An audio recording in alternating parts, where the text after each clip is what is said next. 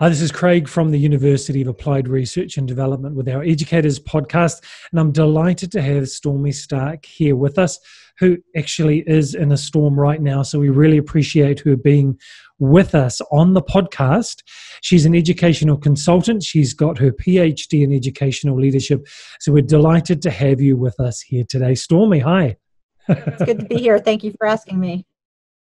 Stormy, what I'd love to do is to hear from you about your consulting that you do as an educational consultant and hear about your PhD that you did as well in educational leadership. So why don't we start with what you're doing now and who you work with? So I tend to work with two different groups of people. One is usually adults. And what they ask me to do is come in and talk to them about team building and how to build effective teams, looking for who's going to be that leader, how you're going to manage your team, how you communicate, because leadership is all about communication. I don't care what anybody says. If you can't communicate with people and talk to them, you're kind of stuck. You're just stopped right away. So I come in and look at functioning teams and say, let me see what's going on. How can we make you better? And how can we make you a really high-performing team and get the people who you want to get into leadership roles where you need them to be? So I do that with adults.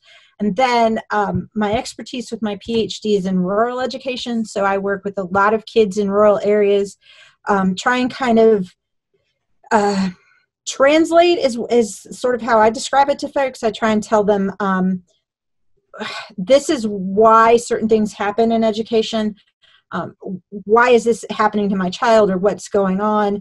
How do I best work for their educational needs? So I kind of translate what educational policy is into everyday language and then try and figure out how to help the family and the student succeed, because we've got a lot of kids in rural areas who may be first-generation college students. They may not have had parents who graduated from high school. They don't understand how to complete financial aid, how to do college applications, how to get where they want to be, and they're kind of stuck. And so I kind of open up the doors for them and say, this is where you are, this is where you want to go. Let me show you how to get there. And I kind of coach them up to get there. Awesome. Now, you said very strongly leadership is all about communication. Anyone who says any different just doesn't understand. So tell us more about that and why you think that. Almost always when I walk in, when somebody, because usually people don't call or don't ask for a leadership consultant or don't really figure out what's going on until they call me when they realize there's a problem. And I come in, and usually what I say is I want to talk to everybody in the organization or everybody on the team before I can make any assessment. And I want to hear everything that's going on. And almost always I hear people say, my boss thinks this is what I'm doing. This is what's actually happening. The leader of our team thinks that this should take X amount of time. Here's how much time it actually takes me. And when I sit down and I say, have you guys had the conversation of, do you understand what I'm doing? Do you understand what I need you to do? Usually people say, well, no, because we've been working together so long, I just assumed that this is what it would take, or the last person that had this role, this is how long it took, or our last leader, this is how they handled it, and I don't understand why it's a problem. And a lot of times it all boils down to a miscommunication or a misunderstanding or a generational communication issue, that once everybody comes in the room and you say, I want you to take your feelings aside for a minute. I want you to just talk about the work we're trying to accomplish. What's the goal and how do we get there?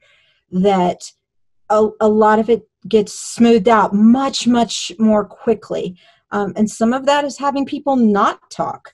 One of the first things I do is ask everybody to be quiet and have them do some exercises where they don't speak. And they have to work together without talking, without making any noise, without writing anything down, and figure out how to communicate through body language, because they don't sometimes understand that gestures are important. Eye contact is important. One thing that I watched one leader do for an entire day, and I finally said, do you know you never said thank you? And he said, my staff knows I appreciate them. I buy them lunch every Friday. I do all these great things. They get paid vacations. They get all these times. And I said, but sometimes just hearing somebody say, thank you. I see you, I hear you, and I appreciate you goes a long way. And that's what his staff was feeling. They didn't feel appreciated. They knew that he cared about what they did. They needed to every once in a while hear, thank you. You did a good job. And it wasn't every 5 minutes, but it was important to them. And I think sometimes leaders get caught up in everything they have to do, because as a leader, you've got a lot of weight on your shoulders. You're trying to keep everything going, everybody happy, everybody safe, everybody calm. And you're so focused on that sometimes you forget the politeness, the niceness, the things that are important to people. And you think you're doing it because you think, I'm meeting all of their needs. I'm making sure they're well paid. I'm making sure they're fed. I'm making sure they've got breaks. But they just need to hear from you. And that was a lesson that one of my professors taught me a long, long time ago. And it has always served me very well. So, Dr. Stormy, in your PhD, what was your focus of your PhD? I know it's educational leadership, but what key areas did you work on? So I focused specifically on rural education. That was the thing that was the most important to me. And in the part of Virginia I live in the Blue Ridge Mountains, right near the Shenandoah National Park. And so when the park was built in the early 1900s, there were a lot of families that had lived up on the park. There were about 500 people in the one area I live in 500 families that were moved off of the mountains down into a flatland area and relocated. And they were made certain promises by the state government, the federal government, by all kinds of people that didn't hold up. And so what that's created for about 125 years now is a sense of distrust and lack of understanding and major concerns, and the education wasn't balanced. So I focused specifically on rural education and especially helping children in the Appalachian region reach their full educational potential. Okay. And during your studies, is there a model that you used or you built to base your work on? I am a very, very, very intense qualitative researcher. I can do quantitative research. I'm an expert in spreadsheets and things like that and databases, so I understand quantitative stuff, but I found that when I really started working, qualitative research felt better to me. And I kind of got it. And it just all made sense. And I'll be honest, and I found that this has been a lot of graduate students' experience. So I feel like it's kind of important to share with your students. I started out thinking I would do a phenomenology, which just briefly for folks who've never heard of it, is the study of kind of a phenomenon that is applied to a group of people. So maybe Sherpas or Native Americans, or the rural population I had, the mountain children I had. It turned out my qualitative research didn't fall under phenomenology. Then I thought I would do an ethnography and kind of look at the cultural study. Didn't quite fall under that either. I knew I didn't want to do grounded theory. I have a particular distaste for grounded theory. I have the utmost respect for researchers who focus on that, but it's just not my forte. And I personally think every researcher kind of finds their niche. What worked best for me was narrative inquiry. Narrative inquiry and case study kind of blended and created my research and worked very, very well. So to make a qualitative research project work really well, and this is important for our master's students who are going to be doing their investigation using a qualitative method and interviewing individual people, what do you think would be 2 or 3 points of success for them to make sure they remember to make it a successful qualitative implementation, in the interviews? What do they really need to do? There are a handful of things I think are important. The first thing you have to do, and I know you just asked me about qualitative because I very explicitly said I'm a hardcore qualitative researcher. But I think no matter what research you're doing, and I feel like this is a message every grad student needs to hear in the world, the number one thing you do always, always, always, always is protect the integrity of your data. Doesn't matter if you've got a spreadsheet, a database, interviews from people, whatever it is, your job is to make sure that that data has its complete integrity. That's what a good researcher does. So you always make sure that the data is accurate, that it's a fair representation of what people told you or what you found, and that it's safe and secure.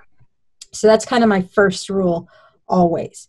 My second rule is to make sure that you are accurately replicating your study. So when you do that, you want to make sure you ask the same questions every time. When you put together an interview, it's frightening the first time. It is scary because you're going in to meet people and you're asking them personal questions a lot of times, and you don't know what the response is going to be, and you're trying to collect all of your information and make sure it's accurate and complete, and you're trying to think of what you're going to do with it. Put all of that aside for a minute. Before you ever start, make sure you have your list of research questions, have them out, and then give the person that you're interviewing with your full focus, because they're going to tell you their story and you want to capture their story. So it's important to make sure that you ask the same set of questions for every single person, but that you pay very close attention to what they're telling you, because every person is not going to have exactly the same answer for you. The third thing I will tell you is people are going to tell you, make sure you transcribe every interview and you type it out and you make sure it's exactly correct with the pauses and any ers and ems and every single thing they put in there. That's correct. That is absolutely correct. If you possibly can, record the person speaking. Ask them for their permission. Make sure you're very cautious with it and careful with them. Tell them anything you're going to do with it. I might use this in a presentation. Is that okay? I'm going to share this with my professors. Is that okay? The reason I say record their voices is because their story is so much more powerful in their voice. And the example I will give you for that is that one of the women I interviewed talked to me about living in a cabin up on the mountains in the land that the park was built on. And she said, when they moved us out, we were walking out, and she said, I was 5 years old. And I still remember this. She said, my mother said, oh, I forgot something. And she turned around to walk back in the cabin and get it. And they had already set the cabin on fire because they were burning them to the ground to build the park. And saying that, I just saw your face kind of get more expressive. It's saying that is powerful. Hearing it in her voice, her remembering that as a child, that now she's an elderly woman, it's the most impactful thing I've ever had. And when I had people listen to it, they said, wow, that's her life. That's what happened to her. And I said, yes, and I can share that, but being able to let you hear it in her words is so powerful and so important. I think as a researcher, your job is to share people's stories when you do qualitative research, but make sure that you respect and honor and remember that you're talking about someone's life, their lived experiences. That's good. So we've got number 1, protect the integrity of the data and fair representation. Number 2, replication, same questions and give you a full focus. And number 3, just get their permission to record so that you use the power of their expression for it. So that's brilliant. Absolutely. And then presenting it, finding themes and trends and, coming to the nuggets of wisdom by combining the stories together.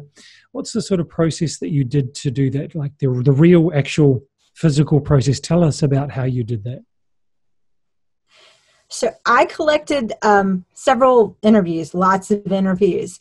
And remembering that some of my population was elderly and is no longer with us, I also collected letters and diaries and documentation, lots of it, and ancestors and all that kind of information, and put it all together. Once I had it all together, I honestly thought, and I've also found that a lot of my peers thought this in my cohort, I thought the hard part was going to be the data collection. I really did. I thought, oh, once I get that done, I write papers all the time. I've written papers for 15 years. This will not be hard. I was mistaken. And don't hear me saying the writing is monumental and it's awful and you can't do it. That was not my experience at all. But once I had the data, there was so much of it. And it was all of it. I kept thinking, this is so good. This is so good.